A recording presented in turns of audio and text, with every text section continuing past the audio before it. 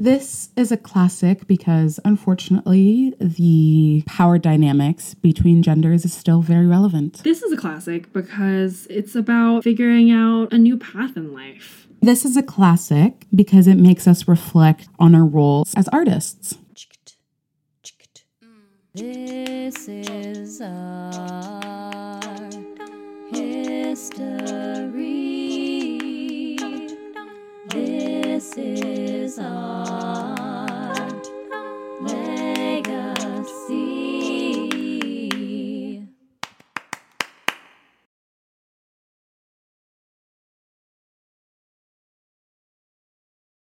Shannon Corinthan, she, her, a curator for Expand the Canon. Expand the Canon is a program of Hedgepig Ensemble, a Brooklyn-based company that reimagines the classics, creating a legacy of storytelling with gender equity at its core. Today, we're exploring Man-kuei's Heaven Challenges from the Expand the Canon list available at expandthecanon.com. If you were to go to that site, and you should, you would find this pitch. If you're looking for a dramedy about reframing your life and learning to fall in love with yourself again, consider this powerful Chinese play about love, loss, and artistic identity. Taking place in West China during the Sino-Japanese War, Heaven Challenges centers around Shi Kunyi, a housewife who has given up her love of painting to serve her husband. When he divorces her in an attempt to climb the social ladder, Shi Kunyi must discover how to fall in love all over again, with herself, her art, and her friends, who are just as lost as she is. If the confrontation of gender roles in Ibsen's A Dollhouse speaks to you, dive into this striking tale. Dun, dun. I love that it's a play about, to dive right into sort of the themes and what I love about this play. Yes. I love that it's a play about, like, being an artist and figuring out, like, what it is to be, like, a professional artist and, like, how to navigate that on some level. I feel like there is definitely a struggle for She about, like, am I a real artist? Is this just something I do as a hobby? Like, what does it mean for me to be a professional? What does it mean for me to make money off of this?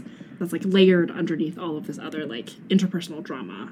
I do love the question of just how, as women, growing up in a society where, you know, we always have to validate ourselves and make ourselves smaller to leave room for other people. Like, how do you take space as an artist, and how do you not suffer from imposter syndrome or really believe in yourself as an artist, which I really identified with. Like, you know, how do you grow into yourself as an artist to be like, no, I'm worthy of this without validation from others, or just as myself, I'm worthy of being an artist and I can call myself an artist. Yeah. I think what's really lovely is that while that validation has to come from within, I also think it's, like, nice to see that having supporters is not a bad thing. Like, having someone to, like, go submit your artwork for you is also really helpful at certain times. Like, we also could all use a support system. Yes. And to have that in Liao, my favorite man character in this play, is really lovely. Agreed. I've been thinking about this lately a lot of just, like, how art is a community, you know, it's a community endeavor. Like, sure, someone's name is attached, but, like, it truly is, you know, it's a community activity. It's a community engagement of, you can't create alone. And I think we see when artists do create alone that they suffer greatly and that it's harder. And sometimes you just need others to, not to believe in you, but to be there with you and to be your support system. Yeah. I think that's something that was really important in this play too. Like, even Pan, who, you know, is a problematic character in so many ways, does help She discover her artistry and broaden. I mean, if it wasn't for him, she probably wouldn't, or maybe she would have, but not in the way, like, gone into the Western styles of painting, which affected her traditional Chinese painting style. I think there are elements to that are just like, yeah, you learn from other people, you learn from other artists, and you take what works for you, and then you let the rest go. Yeah, I totally agree. And I think there's also such merit to all of the non-artistic characters in this play being a support system as well. Of, like, Wu Shuang was, like, also a really big champion of She and just, like, supportive of her work. And there are a couple of mentions of She's maids who are like, how can I, like, support you in your other life so that you can continue to be an artist in a way that's really lovely. Yeah, support systems. Huge. Yeah, especially, and I think that's something that what makes this play so relevant is the fact that this is still something that we talk about clearly today, especially after what we've all been through in the last 3 years and continue to go through in our daily lives. Like, community is so important. And I think it's also the right community for each person. Like, it's so clear that her ex-husband is not the right community for her. He's like, please stop painting. In fact, she's like taking down all her paintings and putting up like generic photos of like international political figures at the beginning of the play when she's like preparing for him to come home. And so I think it's also like, what's the right community for you? Who is actually going to support you? Yeah. It's clearly not her ex. Nope. Yeah. I think also the title, because, you know, you read a title of a play and you're like, when is this going to pop up? And then it does. And you're like, this makes so much sense. So much sense. I kept wanting to call this Heavenly Challenges. And I even titled this recording like Heavenly Challenges, because that's what you like want to conceptualize it as. But then heaven challenges of like, heaven is actually challenging you. It just like, I remember having to sit with that for a moment when Liao and she are talking about her piece and just the fact that like, yes, going through hardship is hard, lols, but there's another side of it of just to like keep going. Like these challenges are for a reason. And whether you believe in heaven, hell, whatever, there's a force out here that is pushing you to become stronger. The whole like, you have to press coal to make a diamond type of thing. Like, and I think I love the sort of like so many different ways to interpret it, because I also think like she's interpretation of like, but I want her to also be challenging heaven. I want this woman to challenge sort of what has been laid out in front of her, I think is also really apt of like, how is she also pushing back against it all, I think is very descriptive of the play. Oh my God, I know. I'm like, and this is to no fault of anyone's, but just like things happen and sometimes you cannot get back up, right? You're just like, this keeps happening to me and all I want to do is lay in bed and not do anything. Like, this is just too much. Her strength is insane, which again speaks to the title and the conversation that they have with Liao, that is very much like, you get challenged in direct relation to how much you can handle, right? Of like, it seems like so much, but if you are being challenged this way, it's because you can handle it and you can grow and you can choose to, or you can choose to lay down. Yeah. And luckily she chooses to keep moving forward. Yeah. I actually really love how they describe all of the artwork. Yes. I was like, I am back in college in an art history class and like looking at all of the symbolism. And I was like trying to imagine these pieces and I was like, you know, like traditional Chinese painting is like it's not like full of stuff. They're like usually actually like pretty simple. On like a surface level, they look really simple. And I'm like, and yet she's like able to convey all of this information and all of this symbolism. And they're like talking about this artwork. And I'm like, wow. Art is so descriptive. Yes. It made me want to go to a museum. I know that sounds so stupid, but I was like, I want to go see some art and like talk about it this way. Yeah, agreed. Yeah, I was like, wow, I need to look at art right now. Like you said. It just reminds me of the power of art again, that like you can be in conversation and all of art is in conversation. Like I can imagine it being a world full of music and the set design must be amazing because you get to paint these, right? Like, could you imagine being the set designer for this or props master and being like, I have to create this piece. These paintings. Yeah. I think if you, speaking of like producer brain, but like if you were to do this, like, do you work with a traditional Chinese artist to really bring this together? I would love to see it done and know that there is a team behind this that like thought about each piece, that thought about like what it would look like for her paintings at the beginning of her, you know, kind of painting career, and then to get to heaven challenges. See, I'm doing it again. And get to heaven challenges and how that transforms, and also how the like Western paintings are in conversation with her Chinese paintings. Yeah, I think that would be so brilliant. Yeah, especially because those paintings are the only thing that changes in the set. Like, it's all in one room, and it's just about her taking down and putting up different paintings. Yeah. Like, how do you set the mood for, you know, like, can you imagine her house is full of paintings of color, of life, of imagery, and then she's taking it down for her husband and talking about how much he loves him, but she's taking these beautiful works down and hiding them. Like, just the kind of the emotional trigger that you get immediately of just, like, going from this beautifully curated space to just be bare walls. Yeah. And then he breaks her heart. Yep. And then the paintings go back up. Yeah. Yep. So anyways, whoever produces this, let us know so we can see this beautiful set. Yes, for sure. Legacy.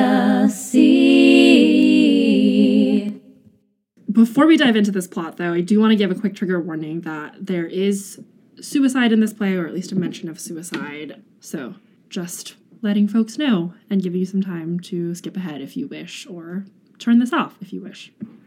I think we've done a really good job at distilling this play in a few sentences, but what is this play really about? What happens in this play? As that lovely, short, little enticing blurb tells you, it's set in 1941 during the Sino-Japanese War in Chengdu, West China. And the play starts with your classic two maids gossiping about all of the goings-ons in the town. And what we learn is that Shi Kun-yi, the heroine of the show, is waiting for her husband, Chang Kung-pu, to return after 3 years separated. They were separated because of war, and the husband took a diplomatic job, and so it's been a really long time, and they haven't seen each other for 3 years. Insane. I know. Can you imagine just like, not even like telephones, they were just not talking for 3 years. And the gossip says that Chang might actually have taken a second wife during this time, and I don't know about that. But then we transition into actually meeting all of these characters. So she, who is the heroine, she's still really, really in love with her husband. She's super excited for him to come back. She clearly hasn't heard this gossip about maybe a second wife or a second family. And she's like preparing the house. She's like, he's coming back. I've got to buy all of his favorite things. We also learn that she's sharing this house with a couple other folks. She's renting out a couple of rooms. Mrs. Pan, who is the mother of a painting student of she's actually, is there, and she visits, and she's like, hey, your husband's coming back, but also, can you give my son some advice to actually go and marry his fiance of 10 years?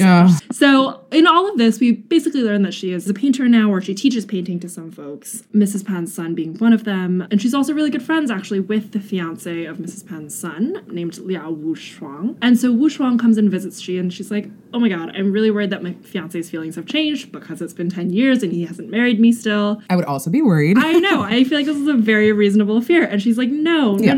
He's totally in love with you still. I'm going to tell him to actually marry you. Then Pan walks in, who is this elusive fiance, and surprised to no one, he doesn't seem that interested in actually marrying Wu Xiang. She's like talking to him, and she's like, you've got to make this right. You've got to marry her. And Pan's like, I don't know. Let's talk about something else. And he's like, why are you taking down all of your paintings here? And she's like, well, my husband's coming home, and he doesn't like it when I paint, so I'm going to stop painting. And so very quickly... Oh, red flag. Exactly. I'm like, 3 years away, and he doesn't want you to paint? Terrible. Yeah. And so Pan does one thing right, and he's like trying to convince Shi to actually continue painting. He's like, you've clearly got a gift, and like, your husband shouldn't be discouraging this. You should keep painting. You clearly love it. But she is like, I just want to be a housewife. I'm excited for him to be back. I want him to be happy. So I'm going to stop. It's valid. It's your choice. We don't want to take away anybody's agency if that's what you want to do. But... red flag. Clearly. Yeah. Red flag. And so then this act ends with Chang coming home, as we expect. Again, surprise to no one, there's some more conflict happening in that he shares that he does actually have another person that he's interested in, and he's come back with the explicit intention of getting a divorce so that he can marry this modern woman named Evelyn in Singapore and start a thriving business with her and her father. And part of the reason he gives Shia that he like wants to get a divorce and marry someone else, he's not like, I'm out of love with you. He's like, I, as a modern businessman, need someone who can like engage in politics and learn English and be my business partner but wife, and you can't be that, so I'm gonna go marry Evelyn. As if you can't learn. It's like he really just saw her as a one-dimensional person who's just this, right? There's no... because they've been together for longer than the 3 years and they've been apart, right? So this has been like, they've been married for a while, they were in love, and he's not like, you know what, I'm going to teach you, I'm going to bring you here. It's just like, I saw this other woman who's clearly who's already got the things that I want, except the things that I love about you. So sorry, but we're done. Right. It's like, people can grow, maybe? Like, you also are starting a new business, so maybe people can learn. So anyways, she is very rightfully angry and upset, and she's like, we haven't even seen each other for 3 years, and this is the first thing you say to me. Like, what is happening? I've been keeping your home. I lost your child while we were moving here. Oof. What is happening? And he's like, I will give you a lot of money if you divorce me. And she's like, I will divorce you, but I don't want your money. I don't need you in my life anymore, which that is how Act 1 ends. I remember being like, this man is so callous, like so unfeeling, very transactional of like, this is what this person can bring me. You do not bring this to my life. You hold no value anymore. So I'm returning you to like returning this Amazon package, you know, type of thing, and switching it for something else. Truly wild stuff. So a month later, that husband is out of her life and she is painting again, which is great because she's just finished like a real masterpiece of a painting that like everyone who's visiting her is like, oh my gosh, this is beautiful. This is the most amazing thing we've ever seen. Even among some of the most like renowned works, like this really stands up. And she's like being humble and she's like, no, I'm just an amateur and whatnot. A number of people come and visit her during this time. Wu Shuang comes. The two of them talk about why is it that they have to be married in order to make a living in this world, and like how difficult it is to be single women and sort of the reliance that they have on men. And then Wu Shuang's father, Liao Qingzhu, comes and visits Xi for a couple of reasons. One is that he's actually a great art collector, and she really wanted to know what he thought of the piece and just get the perspective of someone who sees a lot of really wonderful paintings. And he comes and he's obviously like, this is beautiful, this is a masterpiece.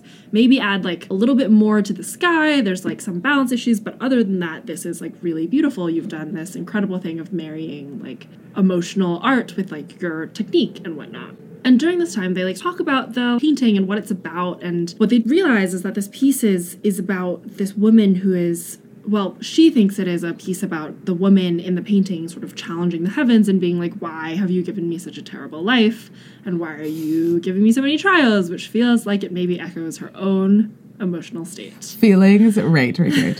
Liao is like, well, heaven puts the people who are like strongest through trials to help them get stronger. So maybe that's like part of it too, is that this woman in the painting, also she, is maybe being put through trials so that she can get better and go on to paint more masterpieces. And so they as a group decide to name the piece Heaven Challenges, sort of in recognition of the duality of who is challenging who and what is the challenge here. I have to say, side note, just that relationship between Liao Qingzhu and Xi, I felt like, especially within this play where the men feel very, Yep.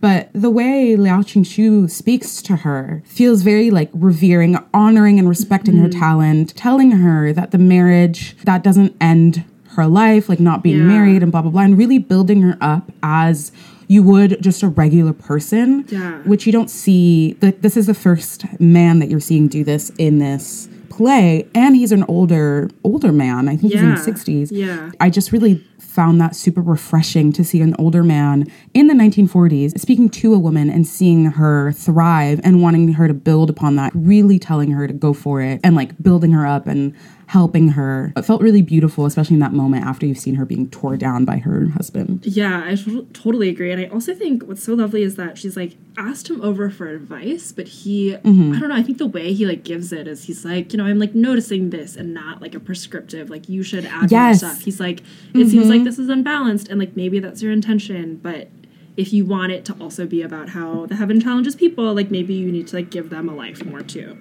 Yeah. Right. Which feels like what art is, like art should be, especially when you're in a community and you're building upon each other. Yeah. Very, very beautiful moment. Yeah. Easily one of my favorite men in this piece. The bar's low.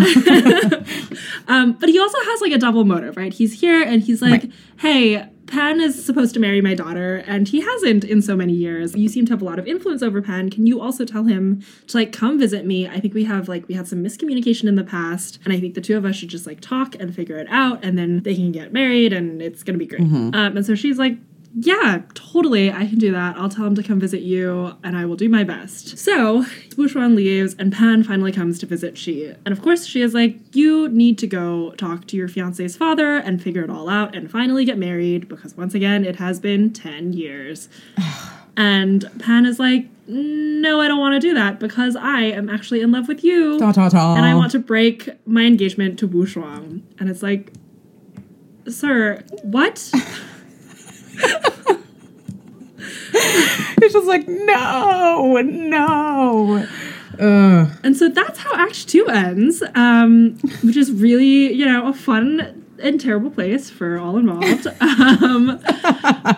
cliffhangers at the end of these acts are wild. Really wild. It really helps keeps the pages turning. So we jump forward to a year later. She has been working really hard. She picked up a job teaching painting. She's teaching these I think high school girls how to paint. And so she's exhausted, but also happy, I think, because she's like making her own way. She has her own salary. She can paint still. She has time to paint in the morning. Well, she makes time to paint in the morning. And so she's doing all this painting. In the meantime, Pan has, well, they say he's taught her how to paint in the Western style, but perhaps it is more of a mutual engagement. Teaching?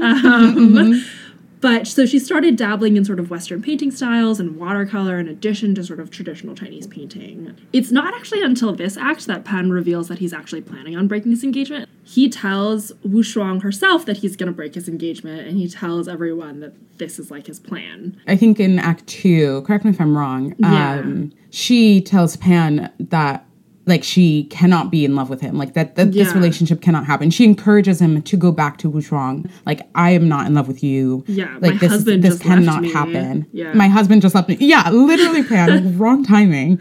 But she has some clear boundaries that she set with Pan. And at the end of Act 2, I think he also sort of like mildly agrees to like go. He's like, okay, I won't do anything. Right. He's like, I'm in love with you. I'll do whatever you say. Right, exactly. Yeah. But then a year later, he's like, oh, I'm still in love with you. And Wu Shuang comes and talks to him, and he's like, well, I'm actually going to break my engagement to you. And obviously they get in a fight because of all of this. Duh. Because Wu Shuang's like, it's been 10 years and I'm still in love with you. Pan reveals that he like can't love Wu Shuang because he's in love with Xi. And Wu Shuang's like, well, obviously when she was being nice to me, it was because she wanted to get closer to you and she's not actually my friend. And so there's this whole blowout where Wu Shuang was like, everyone has been conspiring against me and I am the victim of all of this, which, to be fair, she is the victim of a lot of things. Truly. So that happens, and then she is like, whoa, what happened? Why is Wu Shuang mad at me? Like, she just ran out of the room, and she's accusing me of all of this stuff. Also, I think important to note that she is, I think, older than Pan and Wu Shuang. Not that Wu Shuang is correct in blaming Xi, but I get where she's coming from and where you can spiral. I totally see where she's coming from, especially when, like, she's been rejected so, like, intensely. And so she is finally like, dude, I really don't love you, and you really have to marry Wu Shuang. Yeah.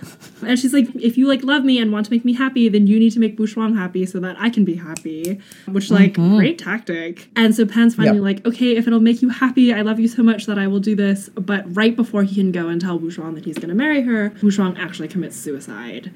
And the maid, like, runs in and is like, she shot herself. So that ends very tragically, and is yet another cliffhanger at the end of this act. So then 1 month later, in Act 4, we find out that people are actually blaming Xi for Wu Shuang's death. They're like, she seduced Pan, she drove this wedge between them, she, like, convinced Pan to not marry Wu Shuang, and it's her fault. And so this scandal is now following her around, and she ends up being fired from her post as a teacher because of it. She truly cannot catch a break. No, it's just one after another. And she's like, I found another job at a school that's farther away, but I don't know how long it's going to take before the gossip will reach them and I'll be fired. And so she's just in this bind of, like, she had just found her, like, career and a way forward and a way to, like, be independent, and everything is coming crashing down on her again. But the one sort of golden light in all of this is that Liao, who is Wu Shuang's father and the, like, art critic, he comes and he's like, you've been so kind to me in the wake of my only child's death, and I think you're really talented and we've become really good friends. I want to gift you the house that you have been renting from me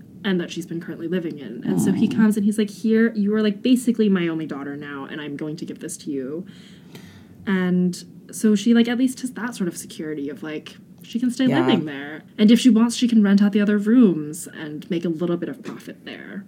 My respect for Liao fully, Truly. like, jumped. Yeah, it's like, yes.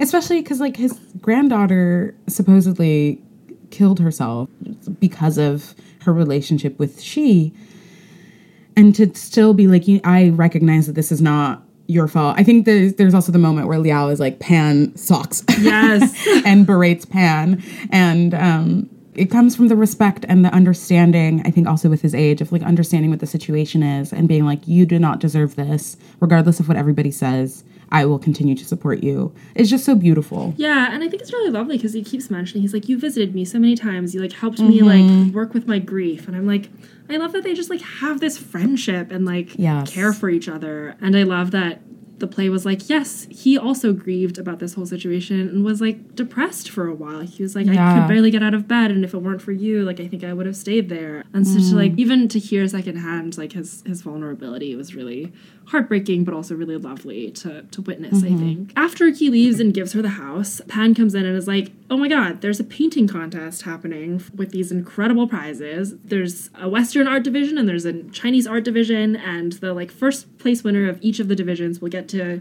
not only get a lot of money, but also will get to teach at the National College of Arts. They'll be invited to be a professor there. So obviously a great opportunity for their careers, and Pan is like, I am definitely going to submit something. I'm going to paint this painting that is called Wu Shuang's Paradise. It's going to be about the paradise she dreamed of, and I'm going to submit it, and I'm going to win. With all the confidence of a straight man, he says he will win. And she's like, yeah, you should do it. That sounds like a great tribute to Wu Shuang, and I'm sure you'll win because she is a supportive mentor / painting partner. And so some months later, in Act 5, Pan has finally finished this piece that's inspired by Wu Shuang. But also, at the same time, he's, like, still wooing Xi. He's like, I painted this piece in memory of my dead fiancé, and also I still love you, and we should get married so that when I win this competition, you can come with me when I teach at the school. Which is like, okay, weird timing, but okay. Yeah, as if you haven't been the one who's been teaching me and supporting me and being my mentor, my artistic mentor this whole time. And so she's like, we'll see. I don't know if I'll marry you. Which, so fair and so real of her. Yeah. And then Liao enters and he's like, hey, you really should submit your piece to the competition. And she's like, I don't know that it's that good. And Liao's like, I don't care what you say. You gave me this painting a few months ago. I'm going to go submit it on your behalf. And you will see when you win that I was right and you were wrong. And I'm like, this is maybe the only time when a man does something without her consent that I feel okay about. Yeah. So real. And so he enters this painting, and like a month later, we learn that she did in fact win. Liao was right, and she was wrong, and she won first prize for Chinese painting. Also, Pan has won first prize for Western painting. Good for him. But there's all these articles in the newspaper that are like, yeah, he won, but like the true masterpiece here is still Xi's piece, and like compared to like her piece, like Pan's piece is like really just fine. And it's like actually quite a mean article about his piece. And so Liao comes in and is like, Xi, I told you so, you won, and they've invited you to be a professor. And Pan is like, wait a second, I haven't gotten my invitation to be a professor. And so he throws this whole fit about how he wasn't invited, and he's like, whatever, I didn't want to teach there anyways. And he's like, you shouldn't accept it. And he's like really mad and just throws a whole fit. And so she ends up feeling some like imposter syndrome. She's like, I've only ever taught like middle and high school girls. I don't know if I can like teach real artists, quote unquote, real artists. I don't know if I am like ready to be a professor. She's feeling all this imposter syndrome, and obviously everyone's like, you should take it. You've won this prestigious spot, and even the gossip about Wu Shuang can't take that away. While she's deciding all of this, her ex-husband, Chong, actually comes back. He's like, hey, saw that you won this cool competition. Want to be married again? She's like, wait, what? And he's like, yeah, I divorced my wife in Singapore, and I want to marry you. And she's like, I feel like, no, I don't want to be with you again. Yeah. And so she refuses him, which is, that is growth. Good job. That was, good job. I know the change from Act 1 to Act 5 in terms of like what she says to him is beautiful. Really, really lovely. And so after she decides not to marry him, she's like, you know what? I will take this position at this school. Like they offered it to me. I'm gonna do it. I'm gonna leave this place and leave it behind and like go take up this prestigious position, which is excellent. And then in the final hour, Pan comes back. He's got an envelope in his hands and he's like, oh, so I was actually acting too rash. I did get an invitation to be a professor. So you should accept your professorship and we should go teach together. And then he's like, oh, you did already accept. Great. Let's go move to the city and teach together. And she's like, okay. And so the two of them walk off into the sunset and teach art. Yeah. Which for me was maybe not the most satisfying ending because I dislike Pan, but I understand it. Yeah, feels the most real. They've been friends for a while. He's gonna accept it regardless. So I think it speaks to her more than it speaks to him. She's a very forgiving person, clearly. Yeah. It's like I wish she could be more spiteful, but I understand that. Like, I see it. Yeah, like you said, they're friends. He's clearly gonna go, and like, why start a fight before you even get there? Exactly. So that is what happens in this roller coaster of a play. Such a wild ride, but beautiful. Yeah, really beautiful. History. Should we talk a little bit about the playwright? Yes, what a great segue. So Li Man-kuei, or Li Man-kuei in Chinese, was a trailblazing politician, educator, and dramatist. She was born on June 13th in 1907 in the Taishan, Guangdong province of China, and she died on October 20th, 1975 in Taiwan. So she was 68, if I'm doing my math correctly. We actually don't know a ton about her personal life, but she had like a really prolific political and artistic life. A lot of her like political positions was about like educating folks and like teaching people art and teaching women to read, and she's like very educationally minded in sort of her political pursuits. She's actually one of the first women elected to the legislative yuan, which is a governmental branch that sort of decided on like budgets and laws and stuff. And she's elected in 1948, which is a very big deal. On the artistic side, she's actually also described as the mother of modern Chinese drama. So she's got like a lot of titles to her name, a lot of achievements, I would say. Yeah. It's like when you see in those like old movies or fantasy books, if you're going to read them, and they're like, I don't know, Brad, first of his name, Slayer of Dragons, also Brad, lols, Slayer of Dragons, and blah, blah, blah. I feel like this is her. Yeah. These are her titles. It's like name upon name upon name. Yeah. So she graduated from Yanqing University in 1930 with a degree in Chinese, and then moved to the U.S. right after to attend the University of Michigan on a Barber Scholarship. And that scholarship is like specifically for women who are excelling in their field and gives them basically a full ride to University of Michigan. So more excellence coming from her. Yeah. That's really sort of where she started writing plays. She studied playwriting and essays and fiction writing, and while she was there, she won the Hopgood contest for drama and essay for a play called The Grand Garden, and then also for her 4 essays on Chinese literary criticism. So, prolific writer, a really successful one, clearly. After that, she was employed as a compiler for the Biographical Dictionary of Famous Chinese in the recent 300 years at the Library of Congress in Washington, D.C. Amazing. Which is like a huge project, right? Famous Chinese in the last 300 years. Oh my God. Wild. Also at the Library of Congress. I'm like, can't even imagine it. These two things in the same sentence are just, again. Also, I'm thinking about how like she was raised in China, and probably English is like a second language on some level. Like incredible achievements all around. Doing academic work in a language that is not your first, that is not your native language, is so impressive. Hard. Yeah. I just think that's crazy. She does not stop there. She then goes to Columbia to study playwriting and story writing, while also working part-time at the East Asiatic Collections at Columbia and editing the Far Eastern magazine, which was specifically geared towards their international students at the time. So more education, more writing, more working at impressive places, and excelling. But after Columbia, she missed China, rightfully so. She grew up there. I hear her, yeah. And so she went back to teach and to write more and to like really create art for her people, which is really what she wanted to do. Right. But during the Chinese Civil War, which was between 1945 and 1949, she moved to Taiwan because of all of the conflict. And she is credited actually with reviving the local theater in Taiwan because she used her political influence to raise the profile of drama and to increase funding for theater. And so she had a really big hand in bringing all of that back. While she was there, she also organized 2 big drama festivals. The World Theater Festival, which was really about bringing around like classical plays from all around the world to Taiwan. So that there's like a cultural exchange of like, what is this country's like famous classical play, and like what is that country's, and just like a way to bring it all together. And then she also created the Youth Theater Festival, which was focused on Chinese plays but written by the youth, written by college students, really in a way to like raise up the profile of theater among younger people, which is always important, as we know. Yeah, she like really wanted to encourage international cultural exchange. She really wanted to make sure theater stayed alive and like present in the minds of youth. And she used her like power and influence to do that, which is really cool. So then in 1960, she established the Little Theater movement, which was a way of introducing Western styles to Taiwanese drama.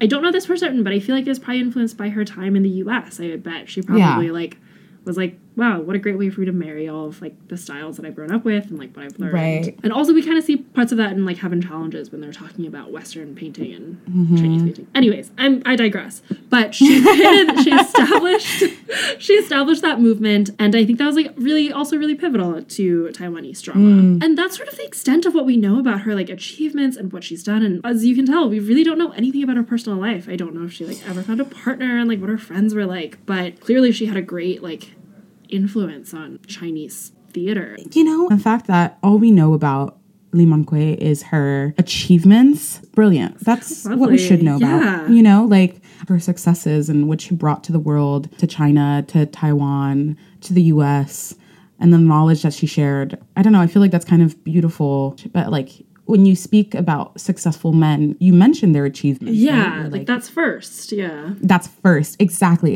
And then the drama of their personal life is second, and is just like a little sprinkle. This feels right. Totally agree. Also just like a very impressive list. I'm like, at the end of the day, still incredibly impressive. For sure. I mean, this is a recurring theme, and this is Emily Lyon's line, but they're all badass women. Like all of these people who are writing these plays, they're clearly so successful. And that's why we talk about them, and that's why we highlight them as classics. And now, a scene from this play, performed by Lizzie Roberts and Tim Liu. Tell me, why are you so hard on Wu Shuang? Because I don't love her. How can you know you don't love her? Seeing her day after day, she would become mediocre even if she were an angel. But what's it you don't like in her? Nothing particular. Then why? It's because I have discovered another woman who is 10 times, 100 times more worthy to be loved than she. What? Oh, God, you too. You are of the same kind. All the same. Oh, please, Kun-yi, don't place me with that group of men. I am for love alone and not for fame nor for money. I have been suffering a fathomless pain because of this love. You all have reasons to excuse yourselves. I only pity Wu Shuang. For 10 long years, she has been wasting her love. I had never thought you, too. I guaranteed to her that you certainly would not change. But I was wrong. She is, after all, a keener person. She has guessed it. This woman is no other than... Oh, please listen to me. I don't need to listen, and I know well the same leaden type of words. Don't get angry, please. I'm not angry. I'm only sad. Why are you men all like that? Please, don't cry. I'll do what you want me to do. I'm your obedient... Oh, you're like a little child. You don't understand me. Of course you don't. Don't take it this way, my friend. There's no reason why you should be so miserable. I'm not miserable. I've been happy recently. In fact, I don't want any more. It is good enough this way. Yes, Wu Shuang is really a good girl. I don't mean her. Then you're still talking about the other lady, aren't you? Who is she? Why haven't I ever heard you talk of her? I talk of her every day. But you won't tell me. Why shouldn't I tell you? If you only let me pour out everything from my heart, and if you won't get angry. Kun-yi, don't you understand? Don't you know my heart a little? Mr. Pan, I will tell that lady that you are already engaged. And your fiancée is a very good girl who loves you very much, and I will advise her not to pay any attention to you. But I love her. No matter what she does, I still love her. But she will not love you. She shall not steal away another woman's love. How could she wound another woman's heart and ruin her happiness? If another woman has stolen her own love and wounded her heart, why can't she also? Mr. Pan, how can you say that? Do unto others what you want others to do unto you. The more one is wronged, the more she hates seeing other people wronged. If she has had such an experience, she would certainly sympathize with Wu Shuang all the more and understand her misery. I think your moral standard is too high. Why too high? Should it be low? It's all because people do not keep up their morality that there are so many unfortunate things in this world. Everybody is selfish. Everybody wants to have things suited to himself alone and forgets that there are other people to consider. Mr. Pan, please listen to me, and don't let your love falter so easily. The fate of a woman is miserable enough. Thanks again to Lizzie and Tim for that beautiful scene, and thanks to Daniel Okapara for editing this episode. Thank you for joining us for this episode of This is a Classic, the Expand the Canon podcast. Learn more at expandthecanon.com. If you believe in the importance of expanding the canon, please give us a 5-star review and subscribe to this podcast. And then hit the share button and forward it along to a friend, colleague, or professor. For info on what's up next, you can follow us on Instagram, At Hedgepig Ensemble Theater, Facebook, /Hedgepig Ensemble Theater. or join our mailing list at hedgepigensemble.org. And you can also support this effort by donating at the link in the comments below. Again, I'm Shannon. And I'm Kalina. Bye! Ciao!